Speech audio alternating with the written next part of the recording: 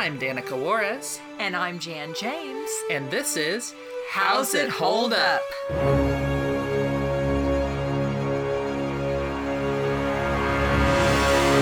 Hi, I'm Danica. And I'm Jan. And I'm Valerie. And today we watched another Talk Cartoons cartoon that's not quite the Betty Boop series yet. This one was called Minnie the Moocher. It is from 1932 and is one of the best known Betty Boop cartoons, despite still not technically being part of her series yet. Who would like to give a brief spoiler-free plot synopsis? I could try. Oh, are you sure? Yeah. Okay, go for it. Go for it. All right. So Betty Boop, it starts where she is at a table with her parents and her dad is fussing at her about eating and she's really upset and she doesn't want to eat it. And so finally the mom kind of intervenes, but she leaves and then she decides she's going to run away. So she leaves a note. She packs up a few things. She calls... Because surprisingly, she has a phone on the wall. Anyway, she calls Bimbo. Am I saying that right? And yes. And they agree to meet out underneath her window. She actually leaves her things. She leaps out the window on the blinds. They run away and they end up going into a cave. All kinds of scary shenanigans happen to the point where they become terrified.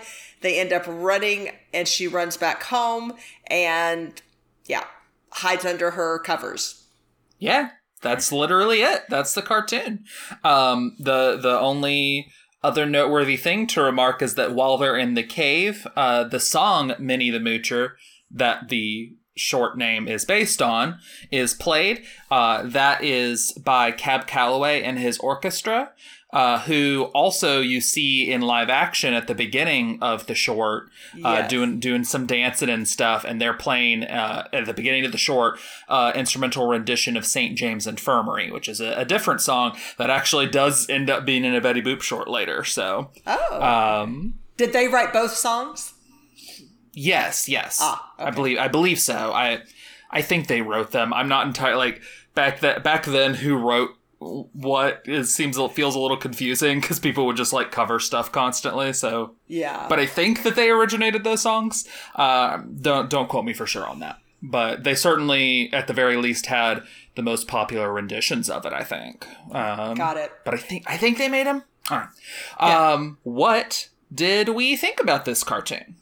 It was very interesting, very very choppy because it was back in the 32s, but it was cute. It was weird, but fun. I'd describe it as delightfully weird. Yes, just a little bit unhinged in a fascinating way, and just some baffling choices that I'm sure we'll talk about. Yes. It's fascinating. I definitely need to add weird into my description or my reaction, I guess, because when I say it was cute, there's parts of it that I'm picturing in my mind that were really cute, but most of it was very just weird, but very interesting. Great movements with the dancing, especially of the spirits, which we'll talk about. Definitely. Let's get specific. I want to note here at the top that in 1994, this cartoon was voted number 20 of the 50 greatest cartoons of all time by members of the animation field. Oh. You might remember that the last Talk cartoon / Betty Boop short we watched was also in that top 50. Wow. But it was lower. Wow. Okay. Yes, this one is, I think that awesome. one was number 32, and this one is number 20. So. Wow. Okay. Lots of respect from animators for this one. Yeah. I have one other note that is just that the food that her father wants her to eat at the beginning is called Hassenpfeffer. It's a traditional meal, a Dutch and German stew made from marinated rabbit or hare. Okay. Yeah. Can I say I feel so sad that the little flower was going to try to help her, and then it killed the flower. Rest in pieces, flower. I feel so sad for the flower. Yeah, that flower just... Didn't know what I was getting into. Yeah, so just for the audience, like it takes, it's trying to get her, it spoons out and it's trying to feed Betty Boop. She won't eat it. And so the little flower take starts trying to eat it. And immediately all its petals fall off and then it just collapses and just, that's it. It just collapses and hangs over the side. It was so sad. There's some really, like, silly and interesting imagery and stuff. And throughout the cartoon, but in the beginning, like the father's head like becoming a what is that called? A gramophone or Thank you. Yes. Yeah. And to just like, I think it's like representing that he's like droning on kind of thing. Yes. And then after Betty like runs away. Also like a broken record sort of thing. Yes, exactly. A broken record. And then after Betty runs away, the mom like changes out the record and like has some music playing, which is silly. But soothing music, like, so I can equate trying to calm him down. I also loved that Betty's note was, "I'm running away because you're not so sweet to me," or something like that. Yeah, an adorable way of putting it. I wonder how that read back in the day, if that was like normal or if that was also cutesy back then. I don't know. Yeah. And quite scandalous choices when she runs to the stairs before she goes up. It's some naked lady on the post banister. Of the banister post, and then to even call more attention to it, she covers the naked statue, covers herself up and puts on a skirt. But I guess boobs are okay to have your boobies showing. I don't know. Apparently so. I think it's very worth noting that we are like, I think, a year or two away from a certain authority making a lot of what this cartoon does not okay to do anymore. And it's worth noting also, just because that was so much of the appeal of Betty Boop cartoons, is that they were doing jokes and gags and being a bit saucy in a way that their competitors like Disney and Warner Brothers weren't really doing. And so it hurt the Betty Boop series a lot once they weren't able to be like this anymore. And it eventually faded away and Popeye took over because he could still operate fine under those restrictions, and in fact worked really well as we went into the 40s with the World War. So but yeah, it's fascinating. Like, there is a lot of like just little saucy bits here and there, or just like subject matter that you wouldn't expect from Disney or anything, you know. Like the actual song Minnie the Moocher has some fascinating lyrics in it. I don't even know if I can say the second line of it, which was that I'll potentially bleep this. She was a low-down hoochie coocher is the second line of this song. Yes. I caught that. Yeah, and then the whole second verse is just like about drugs. It's just, she messed around with a bloke named Smokey. She loved him though he was cokey. He took her down to Chinatown and he showed her how to kick the gong around. Just purely about drugs. Wow.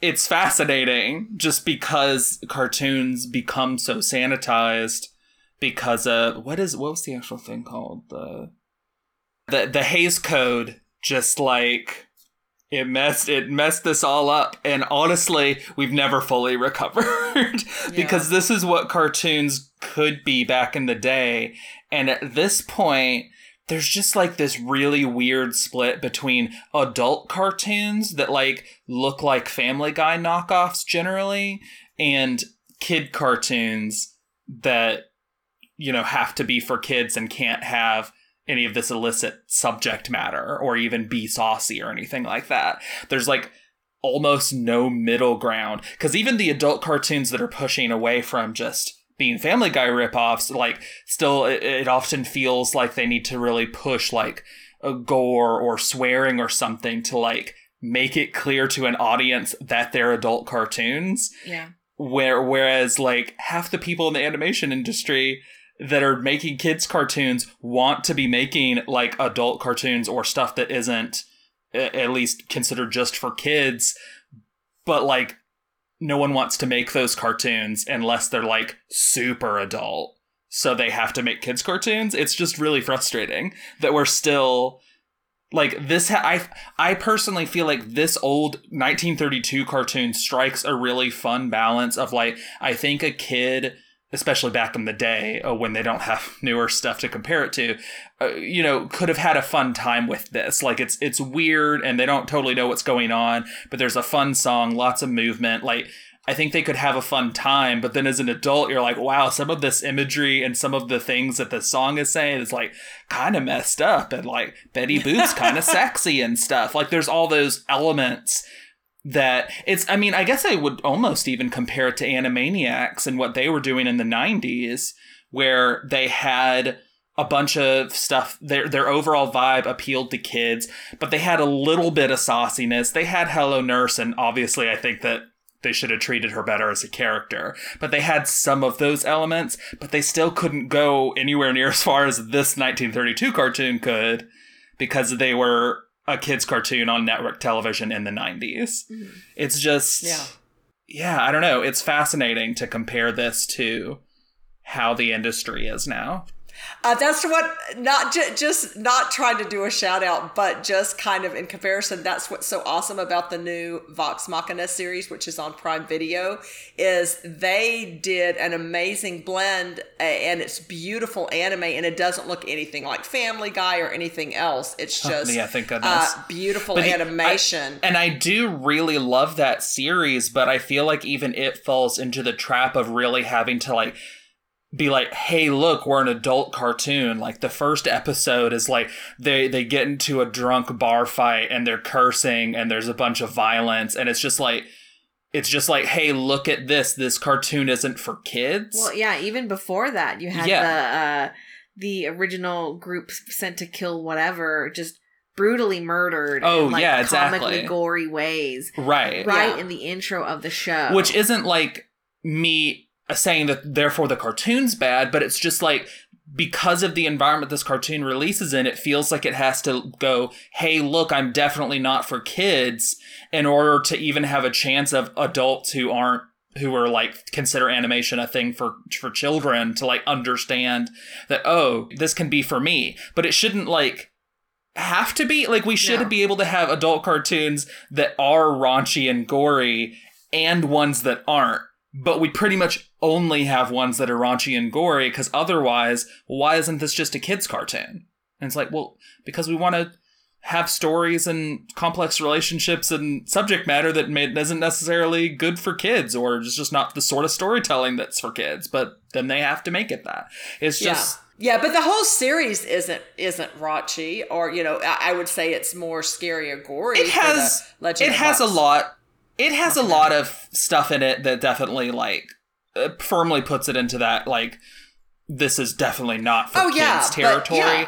Which, again, I think it's a great series, and I enjoy it very much, and this ultimately isn't about that. But there's no middle ground of stuff that, like, can work for both. It pretty much is only kids' cartoons that, like, have wink, wink, nudge, nudge things like Animaniacs did, but can't actually just have some of that content in there. It's just fascinating and very kind of ultimately sad what the Hays Code did to everything. But this is a interesting look at what it was like before, and this is one of the premier examples of it. Mm-hmm. I think the Vox Machina reference is an interesting one in terms of, like, for this cartoon, you don't have to set a tone. It just is what it is. Yes. But, like, with shows that aren't clearly adult, meaning it doesn't look like garbage and is, like, cussing all the time, like, there is this expectation setting it has to do to tell the audience what market it is in, as opposed to just being something that, can be consumed either way, or, like, I don't know, being something that's more ambiguous. Yeah, and I think you can really easily also just compare it to anime, is that there's a lot of anime that's for kids, but then there's a lot of anime that isn't, and a lot of anime that blurs the line. And there's certainly some anime that, like, start off with, like, oh, look at how violent this is, but there's plenty that is either for adults or like expected to be enjoyed by kids and adults, that doesn't feel like it has to prove that point. It just tells the story that it's telling, Yeah. you know? But that they've been making stories like that for decades, and so they don't generally feel like they have to be like, oh, look, you as an adult can enjoy this. Because there's already that understanding. But here in the West, we're still just so wrapped up in the mentality that animation is for children, and that anytime it's not, it's a weird exception, and it's like an adult cartoon like Simpsons or Family Guy. It's so stupid. Yeah, I agree. I hate the way the West is about animation. Yeah. It's very frustrating. Yeah.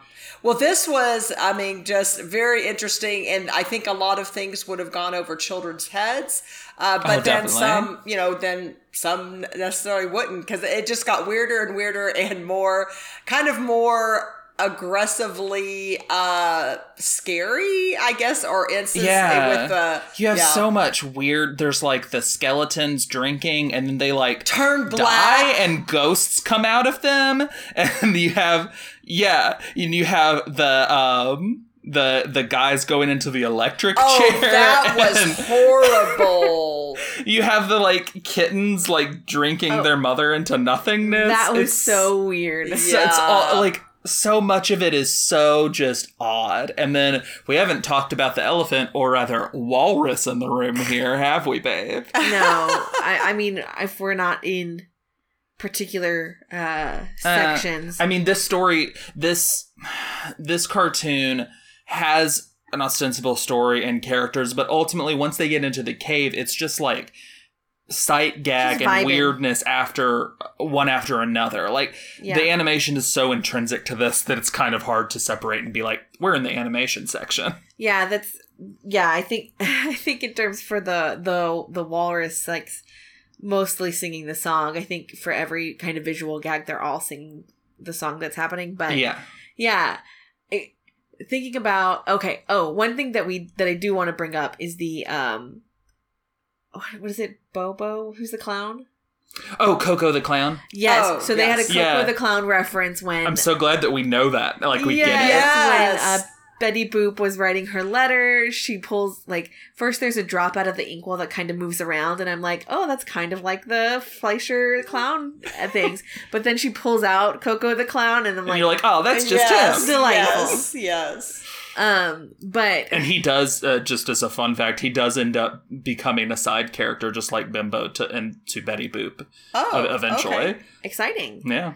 But one of the things in the Mechanical Doll was the obvious transition of animating, not freehand, but like rotoscoping versus the animation of the Mechanical Doll. Like, her proportions changed. Like, it was obvious when they transition from either or.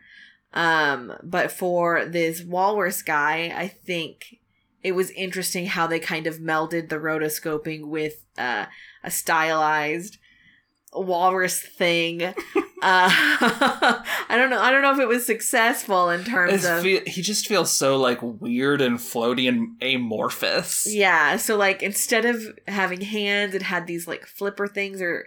We haven't actually clarified. There's basically a walrus that is, like, the main one singing the song, and he is literally just, like, Cab Calloway rotoscoped. Yeah. And you can even very easily tell, because the short starts with Cab Calloway doing some of the same sorts of dances in live action, and then you see the walrus doing that later. Like, it's literally just a rotoscoping of his performance. Yeah. And so this walrus is really oddly proportioned. Instead of, hands, his arms go into like a flipper thing. For the legs, they just kind of drop his stomach, or like the it's weird. And then he's round, so like they round out a belly and the back, so and then the tail's like really... It just looks like he has really, like, baggy pants, except he doesn't have pants. Exactly. So it was just this oddly proportioned thing that moved really fluidly. Like, you could tell it was rotoscoped and it was dancing, and the animation was super fluid, but it just looked so weird. Yeah, and I think I think it works for me because this is some weird ghost thing. Yeah. But if this had been like an actual flesh and blood character in the short, then I think that the way it was animated would have instantly been unbelievable. You know, it would have been like, well, this doesn't feel like a person. But because it's kind of not, because it's this weird, wacky cave where all these weird, creepy things are happening, it's just kind of like, okay, and also there's this weird walrus thing doing weird dances. Mm-hmm. Yeah. I did really like, you know, again, the dancing, of course, of Cap Calloway and so that fluid dance. But yeah, it just, I do think the shape and whatever of it just, like you said, enhanced or added to the weirdness of it. And just kind of that, like, what is going on? Yeah, definitely.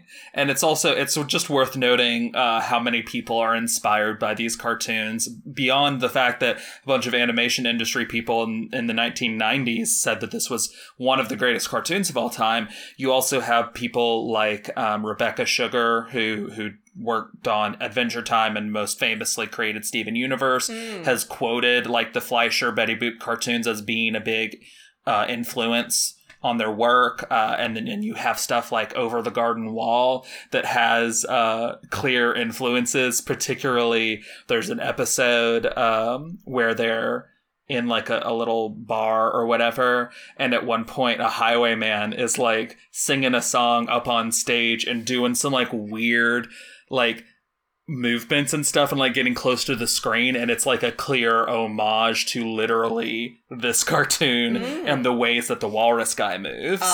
It's great. Okay. Yeah. Okay. So yeah, it's just like, yeah, there's just something about this cartoon that is just so unlike a lot of other cartoons of the day, and a lot of what, because of the things that the Hays Code mandated. Obviously, the Fleischer brothers, they suffered a lot because of it, because so much of their quote-unquote brand at the time was being like weird and saucy and creepy and stuff, and like just having this weirdness, whereas things like Mickey was able to adapt, with Mickey and Walt Disney, was able to adapt to that really easily. And so therefore, they became more dominant, not just because they had quality, but because they didn't have to readjust things really. Mm-hmm. And therefore, like 50 years later, they're the dominant influence on what animation as an industry is. And therefore, most of the things made ever since then follows more in that Disney path. And so this is still a weird novelty comparatively, because so little animation is actually like this or influenced by this sort of way that animation can be, you know? It's interesting. I thought it was fascinating. You alluded and you mentioned this earlier, but at one point where we see the skeletons that are drinking, I have just never seen that before, where they drank. Now, their skulls still were white, but their skeleton bodies turned black, and then they crumbled. But then it was also very weird and creepy that their skeleton bodies were then bent backwards, and then from their bodies came these spirits. Yeah. It was a lot, but it was interesting seeing that transition of color and then movement and then all of that. It was unexpected, and it was interesting. And then, of course, we have the end of the cartoon. We have the weird, like, witch ghost thing, like, flying into the screen and yelling. And from there, it transitions to them just running out of the cave, being chased by all of these creatures or whatever. And then demons. And then they also came. And it's fascinating, because to me, a little bit of some of those final shots of them running, you know what it reminded me some of? Was Fantasia and the Night on Bald Mountain, where there's all those weird spirits flying around and like being spooky. It reminded me a little bit of that, but then it's like the realization that that's still like 8 years away from existing. So if anything, this influenced that. Which, who's to say if it actually did? It's not like definitely a direct like comparison, but it is fascinating to me that I felt some of that thing and then realized, oh, even though Fantasia is very old, this is older. Yes. Well, another two things. One is when it wasn't the same spirits that drank, I don't believe, but when when some of the spirits were led to the electric chair, I was like, oh no. And sure enough, they hooked him up and did that, and then even showed them dead again or whatever. And that was, their like butts got electrocuted and they like jumped up and then like fell back down, and you're like, oh, are they dead? But then like they turn and they sing a little bit. So maybe they're fine. I don't know. Yeah, the executioner ghost looked a little surprised, but they're all ghosts. And there's they all are already dead, and so there's a sort of implication you could draw that this is literally how these three people died. I know, that's why. Yeah, exactly. That's why I was like, oh no. But here's the other point I was going to make is up until the very end, and when we see the witch, even after we see the witch and all, is Betty Boop and Bimbo. Betty Boop and Bimbo are terrified watching all of this, but it's like all these spirits are just chilling and having this great party. Pretty much. And they're not necessarily even concerned, it doesn't seem like, about Betty Boop and why do I keep losing his Bimbo? And they don't seem aggressive towards them. But then all of a sudden, when Betty Boop and Bimbo run out, then they all start going after them, and then the witch, she starts coming even more aggressive, and then all of a sudden these demons come out of join the chase, and I was like, okay, is it them running? Is it what is the deal? So did you guys like Bimbo hiding in the doghouse? Yes. And then the dog ran away and he was just left behind, but it's because he's a dog, so it's funny. Yeah, that's interesting, because Betty Boop now clearly looks like a human being. Her parents look like a human being, and then what was her long ears before are now clearly just hoop earrings. Yeah, so I find that interesting that he's just a dog.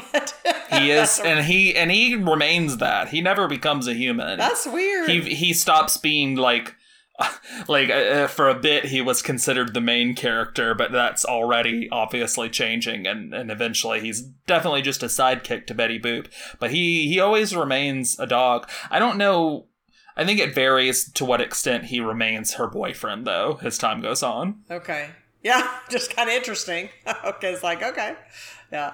And then, of course, she goes and hides under the covers, and then her note that she wrote, like, tears away and just says, "Home, sweet home." I love that so much. That was so cute. I also wonder what remained of the role. Like, when she initially ran away, she packed, I think, a toothbrush and some other things. Oh, yeah. She rolled them in the blanket.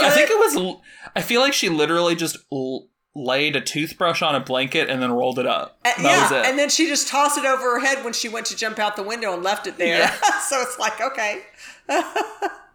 But her teeth were gonna get dirty. I guess she wouldn't have anything to do. I guess so.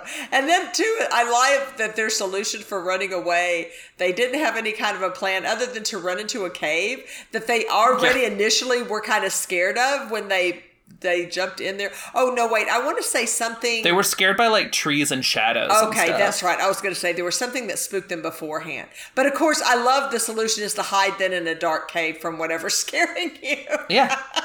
And it obviously worked out really well. Let's go on to the part that our podcast is named after. How's it hold up? I mean, decently. I don't know. Yeah, I think so. Yeah. It doesn't... I mean, it is risque, but... Definitely, but, like, it wasn't intended just for kids, so... Yeah. That's fine. And, it doesn't... Like, there's, in one of the earlier Betty Boop ones we watched, there was, like, a part where she kept going, like, ooh, and had her arms up, and then her top would, like, come off, and then went back on, and then came off, or whatever. There wasn't anything that was quite as over the top as that. Like, she's still, like, sexy or whatever, and the way they draw her, they clearly think so, but that wasn't, like, a big focus, and there wasn't any long gags on it, so it didn't that didn't feel weird to me. Yeah. The only thing that bothered me at all was the Bannister statue, because if she had just been a naked Bannister statue, that's fine. Embrace your nakedness. But they show her covering up and then morphing into a skirt and then still covering up to draw attention. And then that sense, and even putting on that skirt that to me looked more like a Hawaiian or something, made it to me like you're now like trying to make her, I don't know, I want to say, for lack of a better word, like how they'll take liberties with a woman of color in making her in animal print or something like that. Well, in that sense, they put this, I don't know, then make her be Polynesian, I don't know, whatever, or Hawaiian. So I wish they just hadn't done that. I mean, if you're going to have a naked Bannister, fine. You can do things with her hair if you don't want to just have her, just hanging all out. I don't know. But just the fact, I see, yeah. Just the fact that long hair to cover the boobs. Yeah, because just the fact that they are now making her aware that, pointing out the fact that she's naked and putting on the skirt and all that kind of stuff. Just, I don't like, I don't feel like that holds up real well, because I feel like that sexualizes her, and it didn't need to in that sense. Well, I'm not sure that I agree with any of the race things in there. I definitely didn't see that. And then also beyond that, my counterpoint is that I thought it was funny. So I think it's just, it's a matter of taste here, I think. And my taste was like, that's funny. She put on a skirt, but then her boobies are still out. Yeah. Yeah, no, that was, I guess I thought, I'm like, oh, she has a skirt, but her boobies are still out. Yeah. Yeah. Well, it just looked like a grass skirt to me. But yeah, who knows? I don't know. Yeah, no, it's just the concept, or just the thought, my breakdown of like, okay, she's turning, and that's when she decided she needed a skirt. I know. Like, what is the detail on the sculpt here? Like, why? Yeah. Why is the movement of like, oh, okay, I should cover up? Right. Yeah. I don't know. Who could say? It's silly. Yeah, I guess Very it's silly. I guess it's a gag. Yeah, I guess in that sense, it's comparable to me to Clarabelle Cow, and just the skirt covering her udder. Sure. So yeah, Which is also funny to me. Yeah. No, that's fair. I guess in that context, I guess it does hold up as the. But gag. I can see why that's not your cup of tea, and to some people it might not hold up. But some of us also think it does. So it's kind of up to you and your own sensibilities.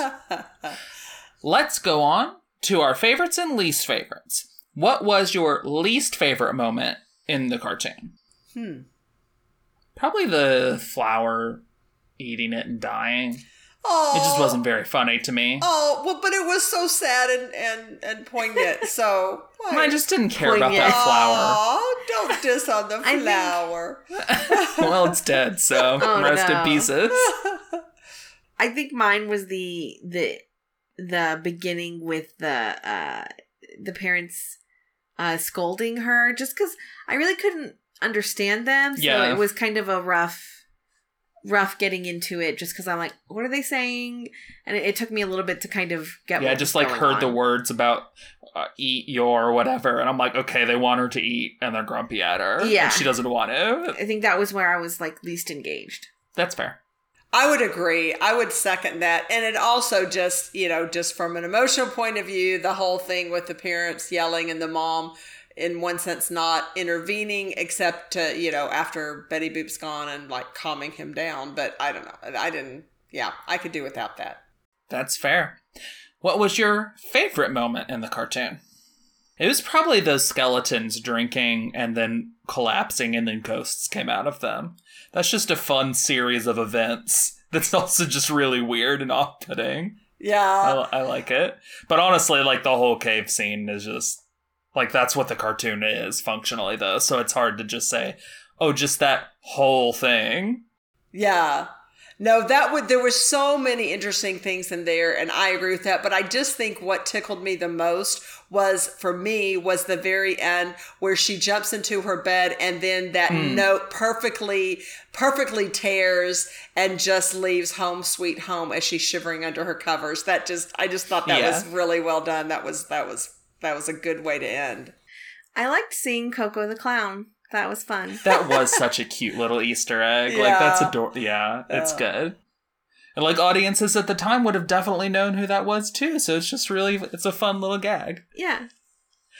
Who was your least favorite character of the many well-defined characters of this cartoon? I mean, I guess the dad. I don't know. Oh, yeah. He's grumpy and mean. I know. I'm going to echo that. Who's your favorite character? It's that weird walrus, because he can sing good, and he dances hypnotizingly. I'm not saying alluringly, I said hypnotizingly. It's different. Don't laugh at me and give me that face. That's not a real word, my dear.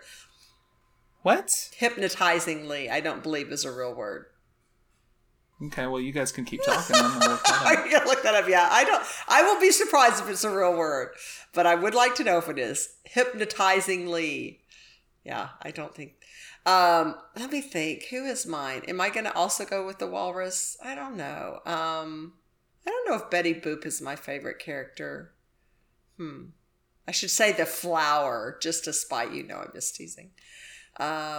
And if you tell me it is a word, I'm going to have to look it up too to make sure you're not. It's a word. Is it? Hypnotizingly. Yeah. It is. And then there was a thing about, do you spell it with a S or a Z? Okay. I would say it. Okay. I stand corrected. I spelled it with a Z. I stand corrected then. Okay. All right. You know, I'm sorry. Okay. I stand corrected. Yeah, I may have to look it up after this podcast just to make sure you aren't being a fibber That's just a lack of trust there. Yeah. Did you all say your favorite character? No, was? I don't know. I'm still deciding. Yeah, I'm still deciding. I'm kind of on the fence. Who do I want to choose between? I do like the walrus. I just loved his movements and his song. But I think Betty Boop for me, because I just like things like her note, yet you're not being so sweet to me, and things like that just crack me up. Yes, agreed. I was going to say Betty Boop. I sent you a screenshot of the search of hypnotizing. Oh, okay. Thank you.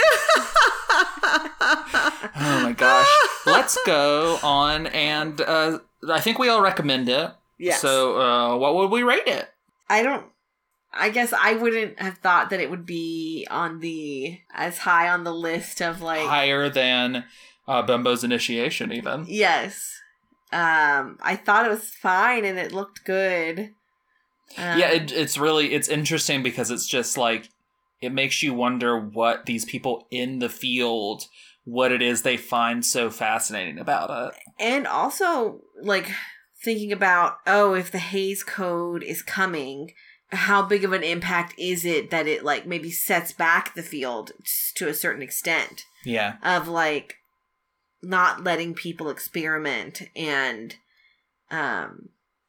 do things as edgy as this, I guess, such that like, you know, if it wasn't implemented, like would there have been something more? Let's see.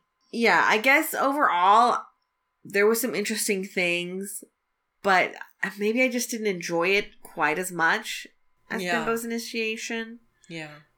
So I'm gonna go. It just feels like Bimbo's Initiation just had like he walks in a street, he falls down a hole, and the whole thing follows from that. Whereas here we have to have kind of this long setup. She sings a different song, they walk, and then they end up in a cave and shenanigans happen, and it just feels less cohesive in that way. Yeah. Which is maybe part of its charm, but yeah. I'll go with a 3.75. I was thinking exactly the same thing. I'll let you finish though. Yeah, same. I think we're all on the same page. 3.75. Yeah. Yeah. Like it's good. It has some really weird stuff. Like it's fun. but it's messy, I think. I mean, not that Bimbo's Initiation was like the cleanest like thing, but this one just feels messy, and in some ways that is its charm, but in other ways it kind of makes the first half less engaging, especially on rewatch. Yeah, I don't know. Yeah, I would say definitely solid 3.75, like we said, and I would recommend. All right. Well, thank you all very much for listening. Thank you Next all. Next time we will have another Mickey Mouse cartoon. This time we have one of his old nemeses back. Ooh. And also, something's wrong with Pluto. Uh-oh. So join us next time. All right. Thank you. Thank you. Bye. Bye. This has been How's It Hold Up with Danica Juarez and Jan James. You can find our podcast on Twitter at How's It Hold Up Pod.